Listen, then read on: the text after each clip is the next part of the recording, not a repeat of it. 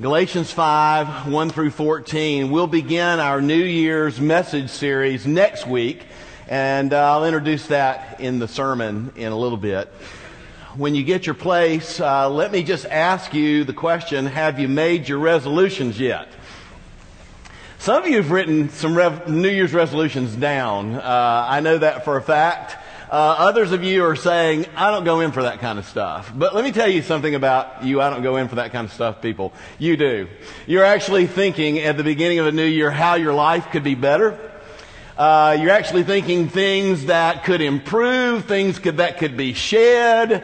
There's all kinds of things that you are thinking right now as the new year is ahead of you. It is a new year with all kinds of possibilities. It's like a white piece of paper. It's fresh. It's ready to be lived in. And how will you live into the new year as a follower of Jesus? I'd like to draw out two different pathways spiritually for you to consider as we move into 2015. And I'm not going to treat this passage exhaustively this morning, but I want to look at some important highlights to kind of set the tone spiritually for us. And I think when you leave today, you'll have this tone set, I trust and I pray in your heart, but also to kind of set the stage for where we're going in this series of messages beginning next Sunday. So let me draw the two pathways, okay? Are you going to be a beam walker? I will explain in a moment. Are you going to be a beam walker or B, a field runner? Here are the two paths. A beam walker or a field runner. Now, you've walked on a beam, right? A narrow beam. Walking on a narrow beam, that would not be the way you'd want to get around in your life. Why do you not want to walk on a beam more than just for fun, just for a few feet? Think about a railroad track, like the track on a railroad track. I mean, how long can you actually walk? I guess if you get a good head of steam up, you can maybe have some inertia and that'll help you keep on the rail, so to speak. But what if you raise that rail up about 20 feet in the air? That's kind of what I'm talking about. I'm talking about a high beam. Now you're on a railroad rail, you're 20 feet in the air. You're not going quite as fast 20 feet in the air, are you? No, what's happening on the beam? You are very careful where you're walking when you're 20 feet up. In fact, you're just worried that you're going to make a misstep. In fact, I can just see you in my mind just kind of doing your leg out like this and your arm out like that, trying to keep your balance. Well, beam walking is just like that. Beam walking is about fear. Beam walking is about fear of not having enough, not getting it right, the fear of falling. The fear of falling off the beam. And if beam walking, choice A, is about fear, then field running is just the opposite. It's about freedom. Now I want you to think of yourself as a child. I want you to place yourself in Liberty Park and you're just out in one of those fields and you just can run wide open. I mean, your chest is out, you're breathing deeply, the sun is out, and you know what's great about running in that field? You can run anywhere you want to. It's not a matter of staying on the beam, is it? Oh, you may fall down, doesn't matter. Dust yourself off. It's not going to hurt you. Get back up. Go wherever you want to go. Now, I will tell you there is a fence around the park. There's a fence around Liberty Park, in fact, and in every city park. But within that fence, and I'll talk about that fence in a little bit too, there's just acres of space and freedom to roam and to run and to express yourself within that park. So how you liking beam walking so far? As opposed to field running. Because it is rooted in grace. And that's what the field is. The field is God's grace. And because this life is rooted in grace, it is where we are not only free to express ourselves, where we are free to not have fear, but it's also a place where we are free to joyfully do all that God is leading us to do. This is where the fence will come in. There's actually going to be freedom that's going in a direction that is so wonderful, that actually enhances our joy. and makes a difference not only in our lives, but makes a difference in the world around us. Now, in our text, Galatians 5, just a little background. The Galatian Christians, they're a little young church. You know, they had discovered that you really don't have to work for it, a relationship with God. You don't have to walk the beam with God. You know, whether that's Roman paganism, where you're trying to appease the gods, do whatever you want to, whether that's some of the people that are in the Jewish synagogue, you know, trying to make sure that they obey the law, and I've got to be okay, and I've got to take a step, don't fall off. They heard from Paul the message of the gospel. No, Jesus has walked this path perfectly in your place. Jesus has died in your place, taking the punishment for all your sin against a holy God. Because of what Jesus has already done, you are free to run in a field. You don't have to walk on the beam. You can run in the field. And Jesus rose again, and Jesus has the ability to give life to anyone who comes to Him. Have you ever thought about the first time the gospel went out into the ancient world, the Roman world? I mean, people heard this. And you know, deep in our hearts, we know that somebody's got to work for it, don't we? Deep in our hearts, we know God is holy. We know He's perfect. We know God is greater than us. And deep in our hearts, isn't all religion trying to erase the gap between us and God? And what does that look like, after all, to erase the gap? Does it look like beam walking, trying to get it right? Or does it look like a sheer gift of grace that God is giving us, where it's already done, it's already finished? There's nothing you can do to mess it up, so to speak. You'll always be accepted by God. The Galatian people heard this message, and you know what they said? The ones that God's Spirit was opening their hearts, I'm in. They put their trust in Jesus. I mean, I just love the fact that the gospel comes for the first time to the Roman world. People hear it and they respond. Do you know that still happens today? You think, oh, I don't know, you know, it's kind of unpopular to talk about the gospel. Is it really unpopular to talk about freedom in America? Maybe we ought to cast it in those terms. Is it really unpopular to talk about a love that will never let you go, sins that are forgiven? Well, yes, it is, because we have to say that we're sinners. But no, it's not, because we're all seeking with eternity in our hearts, this God. And the Galatian Christians realize it is not by works, but by faith in Him and by faith in Jesus, we are declared not guilty, totally accepted. And because we're not guilty and our sins have been erased, the Holy Spirit comes into our heart, and Christ is living in us through the Holy Spirit, and we're adopted into God's family, and we are free. There is therefore now no condemnation for those who are in Christ Jesus. But some false teachers came in, you know, kind of like false teachers come in through the internet today. False teachers come in through the television today. False teachers are everywhere. Alternative messages to grace are everywhere, are they not? You will begin this year with 1,000 different alternative messages to grace, and a lot of them mix some Christianity with some other stuff.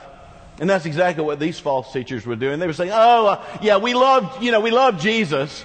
Yes, He died on the cross. And it's not that we're not saying that it's not by faith in Jesus. It's not just faith in Jesus. You got to be circumcised too.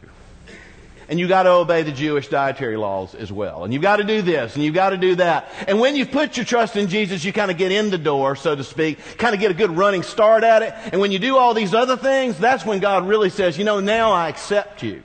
On the basis of Jesus and all these rules, and they were the Jewish rules in the province of Galatia that these people from Jerusalem were coming to add to the gospel.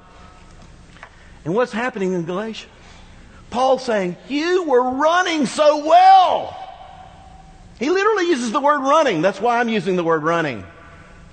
You were running so well. What happened? Why are you up on the beam again? Why are you filled with such fear again? Are you crazy? He says, are you bewitched? I'll say crazy. And Paul is all but shouting at them, the meaning of the gospel. Jesus matters. Jesus isn't just one part of the story of what causes us to be loved and accepted by God. Jesus is everything. Grace matters. Grace is everything. And so he's kind of asking this question, are you people going to live like you have Jesus or not? And what does having Jesus even mean to you? Will you live like your sins are wiped out, or will you keep earning the wiping out of your sins? Will you live in the love of God that's already given to you, freely given, or are you going to try to earn the love of God by what you do and by what you try not to do on that beam? Will you live in the power of His love? Will you live in the power of His Holy Spirit? Will you really love God and people? Or will you just walk the beam and focus on all the possibilities of things that could go wrong, or all the great things that you could cause to go right for yourselves by your own work? Does Jesus fit into this equation, you see? Does He fit into your equation? Well, of course He does. Pastor, this is a Presbyterian church. What kind of a question is that? It's a good question. How does He fit into your equation? That is the question, isn't it? Are you a beam walker who's just really appreciative of Jesus, but it's really up to you? Are you a field runner who knows it's all been done and you live in a field of grace, surrounded by a fence of God's Word, channeling where that grace goes? Verse 7, you were running well. Who hindered you from obeying the truth? He means the truth of the gospel. Which one of those you want to be in 2015? Let's read our text. And I want you to think about beam walking and field running while we read the text, okay? Galatians 5:1. For freedom, Christ has set us free. Can I just repeat that before I go on? It is for freedom that Christ has set us free. Stand firm, therefore. Do not submit again to a yoke of slavery. Look, I, Paul, say to you that if you accept circumcision, Christ will be of no advantage to you. I testify again to every man who accepts circumcision, meaning he believes in Christ and feels like he needs to be circumcised as a part of being saved. I testify again to every man who accepts circumcision that he is obligated to keep the whole law. You are severed from Christ. You who would be justified, declared righteous by the law, by your works, you have fallen from grace. For through the Spirit, by faith, we ourselves eagerly wait for the hope of righteousness. For in Christ Jesus, neither circumcision nor uncircumcision counts for anything. Only faith working through love. You were running well. Who hindered you from obeying the truth? This persuasion is not from Him who calls you. Oh yes, a little leaven leavens the whole lump. I have confidence in the Lord that you will take no other view. And the false teacher who is troubling you, will bear the penalty, whoever he is. Boy, that is strong, isn't it? Whoever's deviating from the gospel, God will take care of him, I assure you. But if I, brothers, still preach circumcision, which he was accused of, why am I still being persecuted? You wouldn't be persecuted by these people if you were preaching what they preached. In that case, the offense of the cross has been removed. I wish those who unsettle you would emasculate themselves, and I'm going to leave that one alone today. For you were called to freedom, brothers. You were called to freedom, brothers. Stand firm, therefore. Only do not use your freedom as an opportunity for the flesh, but rather through love, use your freedom to serve one another. For the whole law is fulfilled in one word: you shall love your neighbor as yourself. And just briefly, before we go to the table this morning, I just want to look at two things for us to be free and us to live free. For us to recognize our freedom, be free, and what that means, and for us to live free. For freedom Christ has set you free. Therefore, do not submit again. Stand firm. Do not submit again to a yoke of slavery. Verse 13, for you were called to freedom, brothers. This resonates with the gospel, doesn't it? Because it is about the gospel. This resonates with Jesus' words in John chapter 8. Remember, and you will know the truth, and the truth will set you what? Free. 4 verses right after that, Jesus said, if the Son sets you free, you are free indeed. It is for freedom that Christ has set us free. Do you recognize the freedom that you have starting this year in Christ Jesus, in the grace of God? There is no other anchor of Christianity but Christ. True? There is nothing but the grace of God and works at the final analysis at the end of the day for salvation. True? This is critical. If we're going to focus on something at the beginning of the year, God's grace and our freedom and how we respond to grace as believers is a very important thing to consider. Now, there's all this talk about circumcision and Jewishness, the law in the sense of all these many laws that's kind of symbolized by the word circumcision, and they literally mean circumcision. He does as well. Paul uses circumcision as an example of beam walking.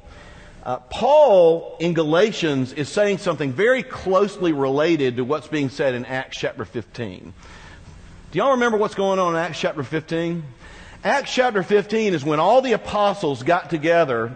Paul and his cohorts went all the way back to Jerusalem, and Peter and John, all of them were together because they needed to make an important decision. And here's the decision they had to make. What about the Gentiles who put their faith in Jesus? Is it by Jesus alone, or do they have to be circumcised in addition to faith?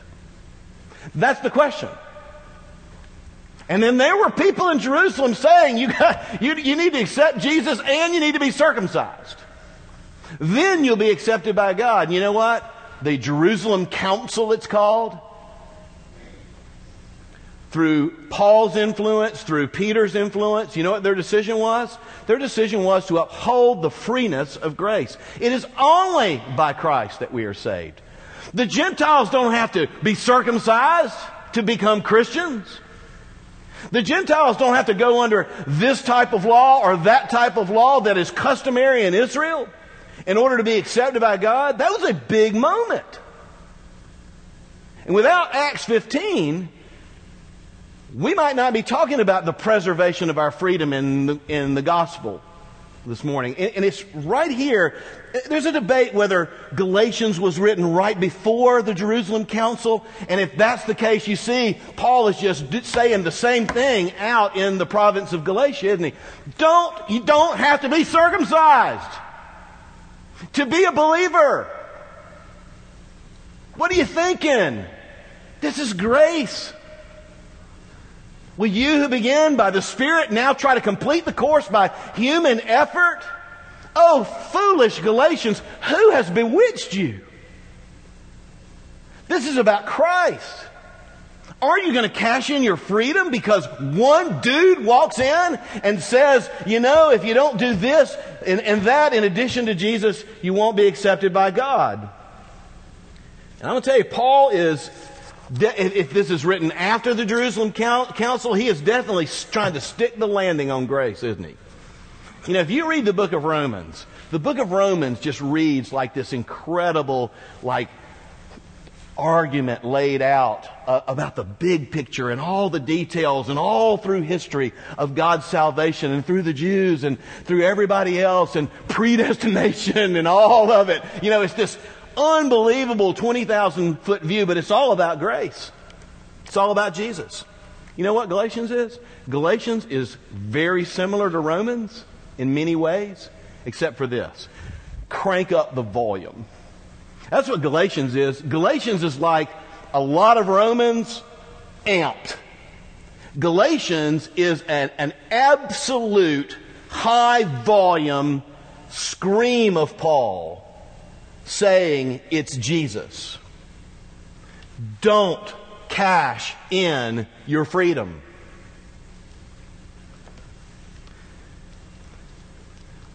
This kind of grace-wrecking theology will just wreck our lives. And all of us struggle with this. Have you ever done this? Have you ever said, well, I know I'm accepted because of Jesus. I know my sins are forgiven, but I really sinned the other day or the other night, and I feel like what I need to do is do like 3 good deeds to be okay with God again for the sin that I committed. Have you ever done that kind of thing? I've called it before. I've called it the algebra of works. We don't do that. What do? We say, Jesus, you have forgiven my sin. Therefore, I have a clear and open path to the throne of grace. All I got to do is repent of my sins. I don't have to earn it. I just apply the forgiveness that is already there. That is beautiful. I don't have to live in fear that maybe God won't love me anymore because it is finished. And He will always love me in the gospel. I tell you, this makes a beam walker out of you. I had a great year of basketball in my 8th grade year. I had my basketball career. I played high school basketball all the way through. And in the 8th grade, I was point guard. In the 8th grade, I decided right then and there, I love me some basketball. And you know why I love basketball? It's kind of like the reason some of y'all love some subjects or some sports in your life. I love basketball. I think one of the main reasons is the coach I had in the 8th grade. We were on the C team, you know, before junior varsity and then the varsity. It's called the C team. So I was a starting point guard on the C team. And the coach basically taught us all these basketball skills. He taught us what to do, what not to do. He taught, you know, we had to do 3 free throws till we were sick of it, not the whole 9 yards. Very good fundamentally, but you know, his main message wasn't that. His main message was, okay, now that you got it, you're getting it, go do it. Just play the game. And you'd make a mistake, he'd say, hey, it's okay. Shake it off. Play the game. Let me tell you something, that is amazing. And in the 8th grade, C-team basketball, my big memory is the love of the game. And the freedom to make mistakes. And still be okay with my coach. And the freedom to just go and run and to go further because I'm not scared of what might happen and just go for it. And then was junior varsity. And a brand new coach. Don't you just hate it, these stories about brand new coaches? Sometimes they're great, sometimes they're awful. I hope, like, my coach doesn't listen to this on the internet, but he was awful. My junior varsity coach was awful. You know why? He taught the same fundamentals. With him, it was all about don't make the mistake. When it's time to break into the lane, you better break. We're going to lose those games if you miss those free throws. I mean, you're on the free throw line and you can hear him in your head saying, don't miss. That is not the way to play basketball. It was awful. Don't make errors. Don't turn the ball over. We're going to lose if y'all turn the ball over. You know, this game's going to come down to whether we turn the ball over. Well, that's true.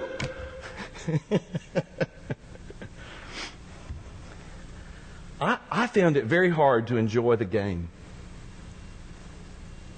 And my play suffered as a result. I was still the point guard, but I became a basketball beam walker in the 9th grade. And I hate to tell you, that lasted the rest of my career, which did not extend to college, in case you're wondering. I was miserable. And I told my mama I wanted to quit. That's a whole other story. Of course, I wasn't allowed to quit. Paul is saying, you were just running so well. What happened to you? Who put you back up on the beam? And look, it's not just the law. It's not just circumcision it's anything you think you're going to do. It's going to Barnes & Noble, trying to find you a 3-step book to happiness and trying to make that work, walk that beam. It won't work. It won't work. Anything that we try to do to make our lives, anything that we try to do to be a co-savior or a savior, means that Jesus no longer matters in the terms of Jesus and His grace only. Be free. Secondly is live free. Yes, realize you are free. And being free is so wonderful because suddenly it's all about Jesus and not about you.